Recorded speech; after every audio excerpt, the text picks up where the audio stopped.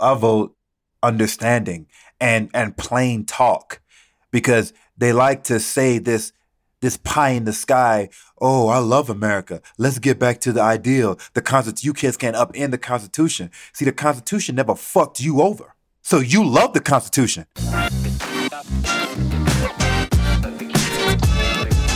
Welcome, fam. This is Courtney Russell Jr., and I'm here with my co-host, Emily Browker. Welcome to Humanize. We are two Americans with totally different backgrounds and life experiences. We're coming together on this podcast to dive right at the heart of the three things that shut down tough conversations about race: culture, power, and ego. The stories you are about to hear are meant to humanize those deeply involved in social justice. Welcome to the work, y'all. Let's get it.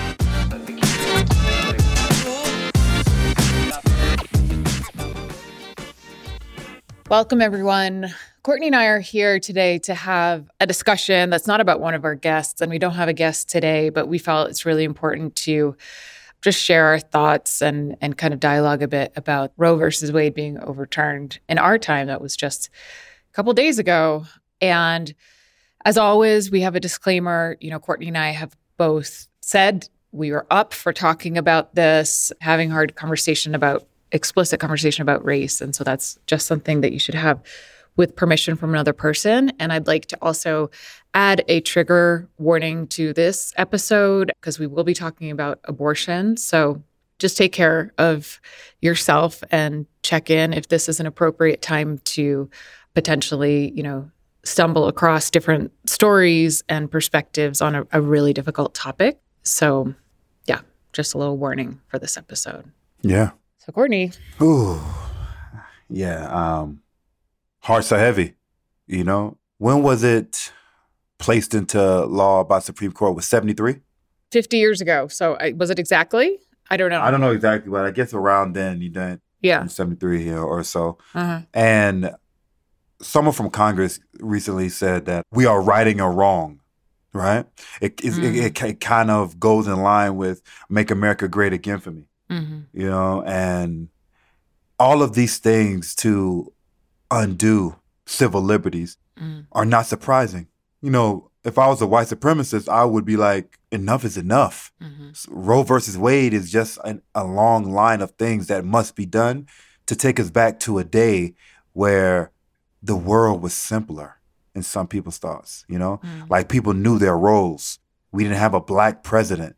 We didn't have people with ambitions for other things than their station in life. We didn't have people marrying same sex or interracial marriage. Like it was a different day. And I feel like, as Resmaa McKenna would say, that plantation times, plantation mentality.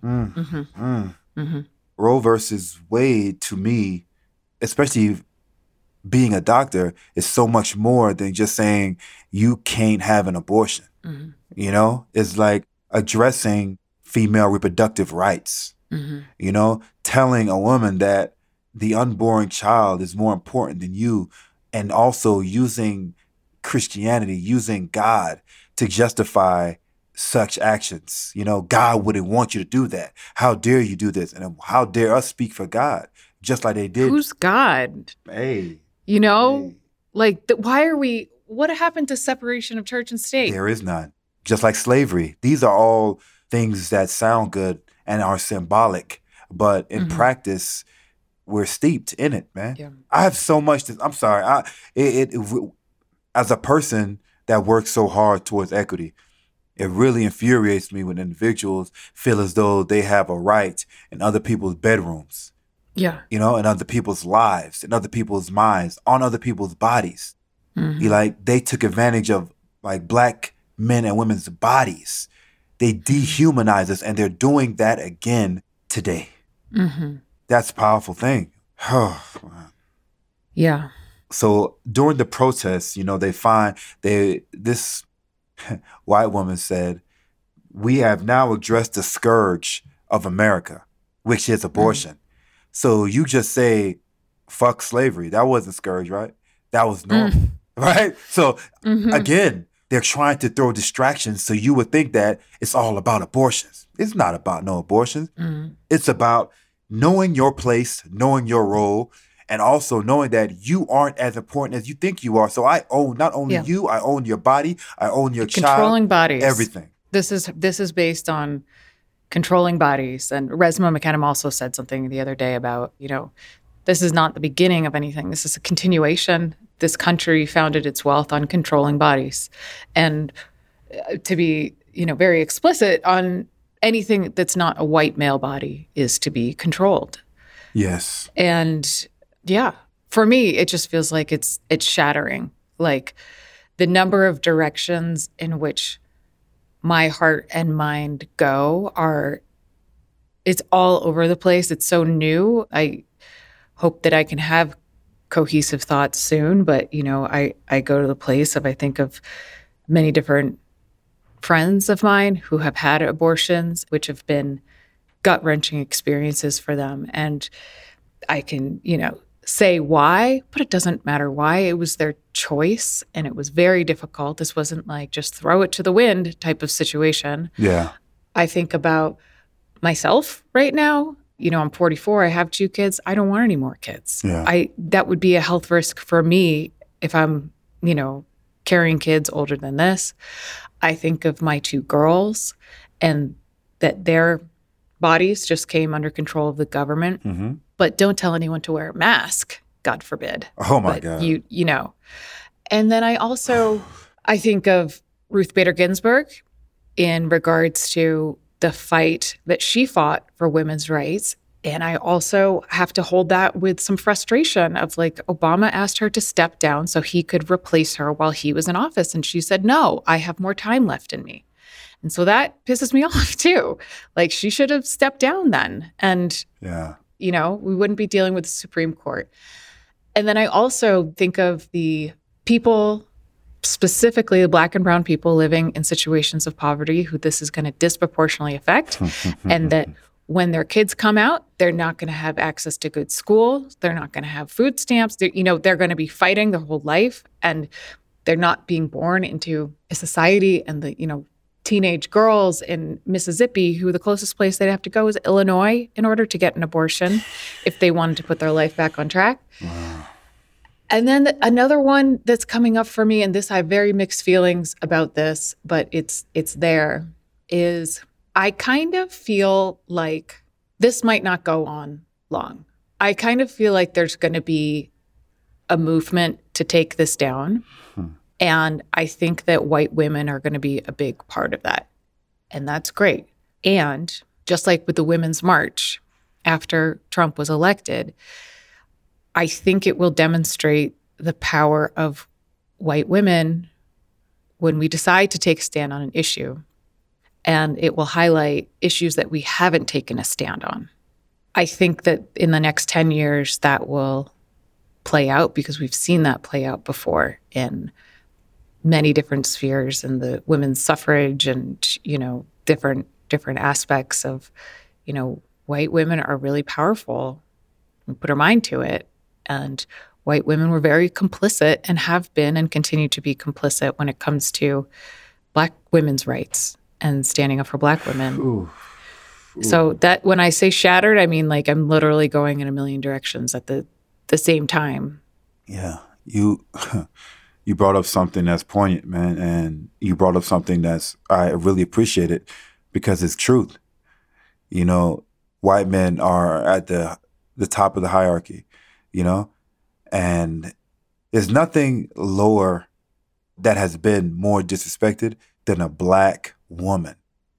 And you're right, the complacency and the voyeuristic nature to certain things that white women have at times can be frustrating, Mm-hmm. Activism is not a spectator sport. Mm-hmm. I feel, and again, this is just my crazy ass, I feel like if you're not in it for the discomfort, please don't get in it. Just be honest and say, I don't want to do that kind of stuff. But to patronize individuals that are actually being affected disproportionately because you want to safely be an activist, it infuriates me because now women will be dying because they have to make a decision between their life, the life of their unborn child, their finances, access jail time, fines. Being able to feed another child. It's if they worse. have a child that's already, it's disgusting. I mean, It's so sobering. It kind of feels like you're just like in the middle of the system looking around and, And this is why every day I wake up, I can't go half-ass. Like, a woman deserves a man like me to say what has to be said for her, because they're always expected to stand tall. They're always expected to do the most.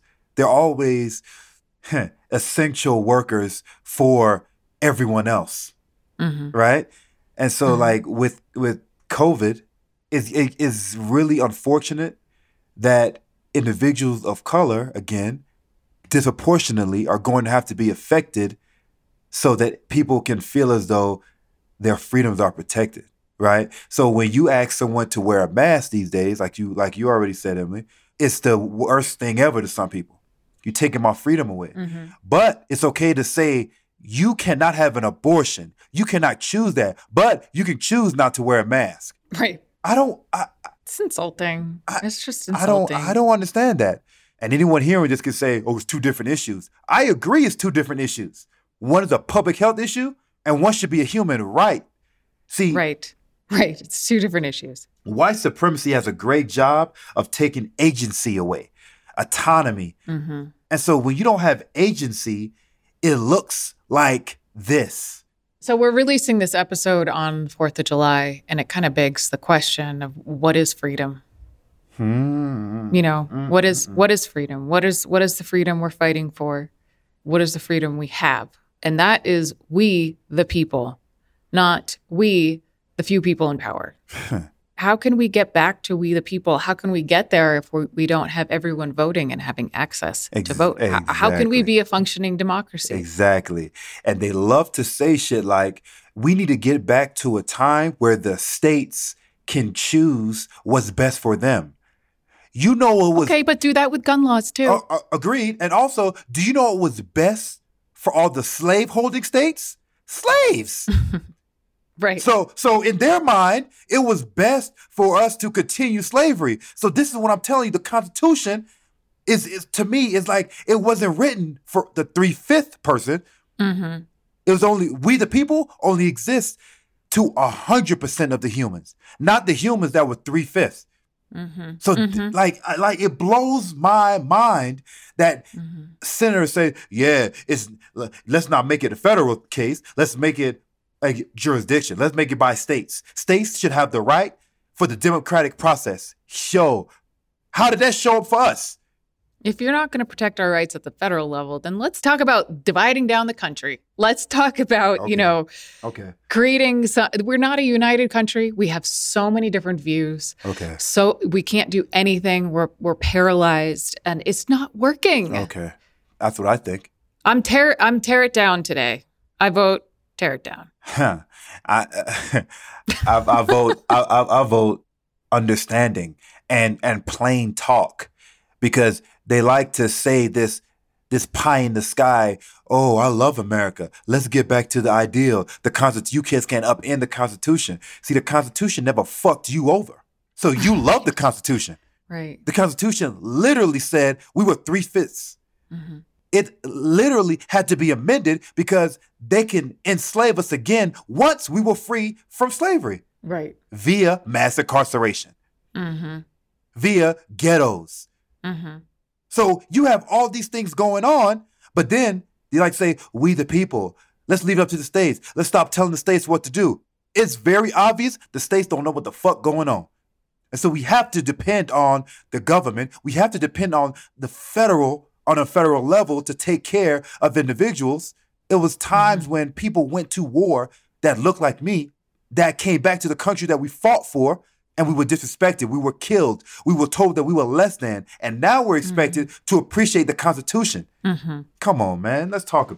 Like, it's big. Roe versus Wade is endemic. It's symbolic. It shows how much of not a fuck we give about our citizens, and we give a fuck about individuals who are less than. All of this is just a cloak. It's just a smokescreen for saying, hey, you aren't us because you know what? Maybe we have to risk a few white folks or individuals like that. However, we'll take that for the greater good. Mm-hmm. The greater good is the affluent. Mm-hmm. The greater good is individuals who don't have to live in poverty because of systems that were in place. So, yeah, they can die.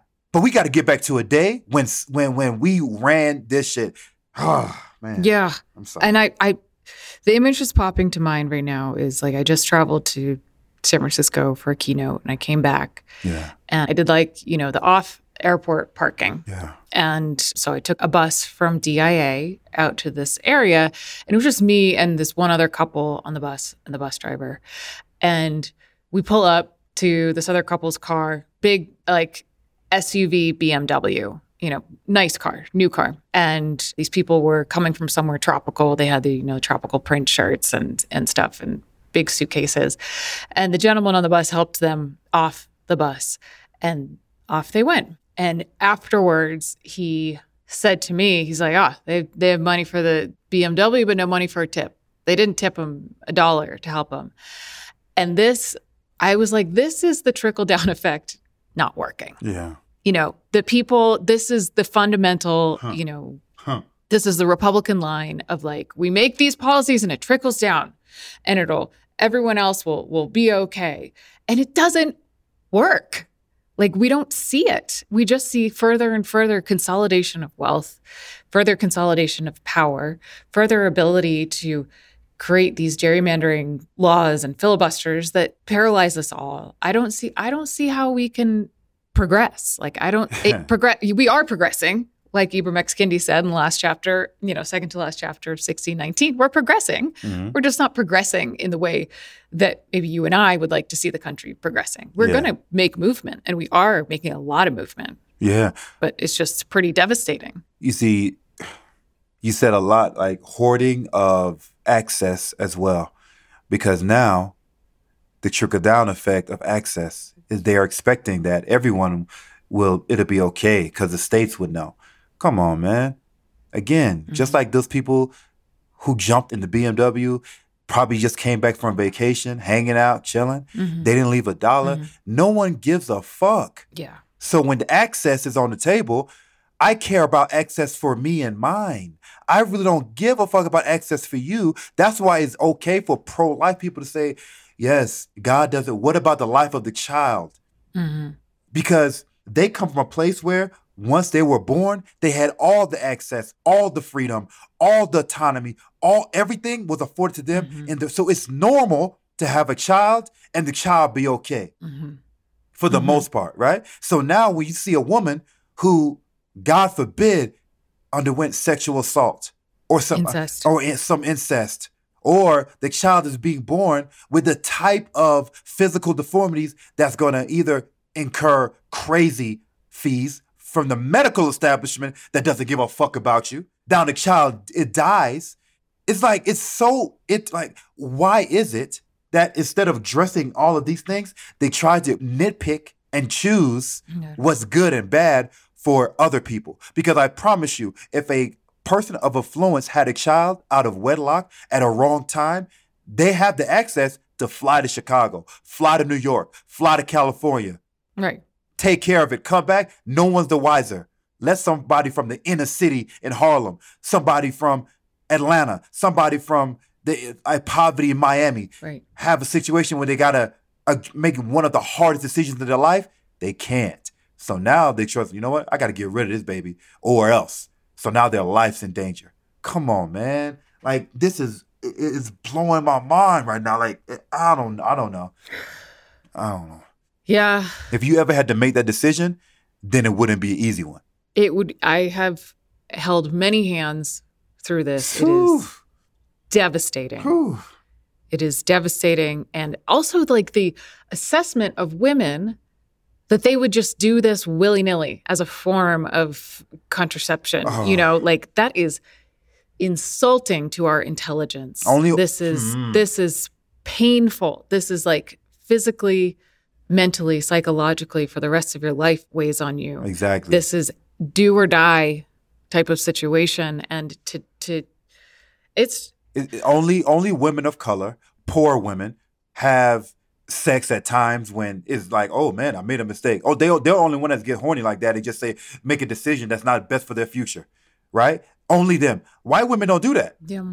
Well, that's an interesting point you bring in around underlying assumptions, because we know that part of anti-Blackness is a hypersexualization. Yeah, well, I was going to go there. And so the thought is like, oh, yeah, because that's the stories that the slave owners told about the slaves. Oh, they're just savage, hypersexual, blah, blah, blah. Mm-hmm. That's interesting around that underlying assumption. To justify owning a woman's body, especially a Black woman's body, using them as baby farms, and saying that this to increase your property, it goes back. Everything is endemic, is underpinned with slavery. And when I say that shit, people look, you got to get over it. Why? It's still happening. Right. It is still unfolding. Just read 1619 and you'll see it's still in every single system. Every system. It angers me, Emily. Like, I don't understand why that's okay. Like the adultification, the hypersexualization of women of color. Yeah, it's not your right to have an abortion. Why women don't get horny? They don't have sex at a young age. They're always pure, the purity. Right. So, but if something was to happen though, we got the money, the access. You know what, babe? Let's brush it under the rug. It was a mistake. Just like when people of color are steeped in addiction and or mental illness, imprisonment. Mm-hmm. Mm-hmm. When our counterparts it's a health issue. Right. It's a mental health. It's a lone wolf. Come on, man. Right. Right. It's just, it's a lot. It's a lot. I will tell you, this is, from a tweet that I saw the other day, that when we decide to kill all the men, I'll try to save you. I'll try. I'll do my best. Yeah. Can't guarantee it. Yeah.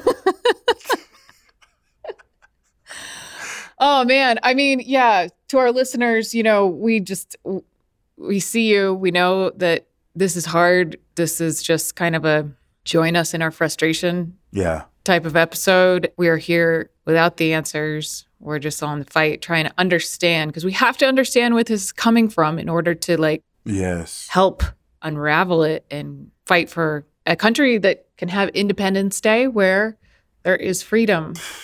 There's freedom. Ooh. Okay. Yeah. All right. Any final thoughts? Dr. Russell. I just love y'all, and understand that there's a warrior right here. I know a lot of times, in the words of J. Cole, I'm supposed to be comfortable, but his passion makes that impossible. I can't sit by idly. And if that means making others uncomfortable up until death, that's what I'm willing to do, because every person in this country deserves that kind of fight. And I'm not going to stop until I'm dead. And hopefully when I am dead, I've inspired someone else to pick this mantle up and make it stronger and better than I could have ever done it. Yeah, that's it. And I feel like I want to add just like a word to our military and our veterans and thanking them for their service. And I do believe that they are fighting for a country where freedom is possible. I do believe that. And nothing we've said today. Agreed. I don't want to undermine that. I just feel like we need to, for everybody's best interest, every single person's best interest, change the direction of this progress so that we can really attain that freedom that we set out to get in 1776. Yes, agreed. Agreed. So, yeah. Ooh, all right. All right. Thank y'all. We'll see ya. Much love. Bye.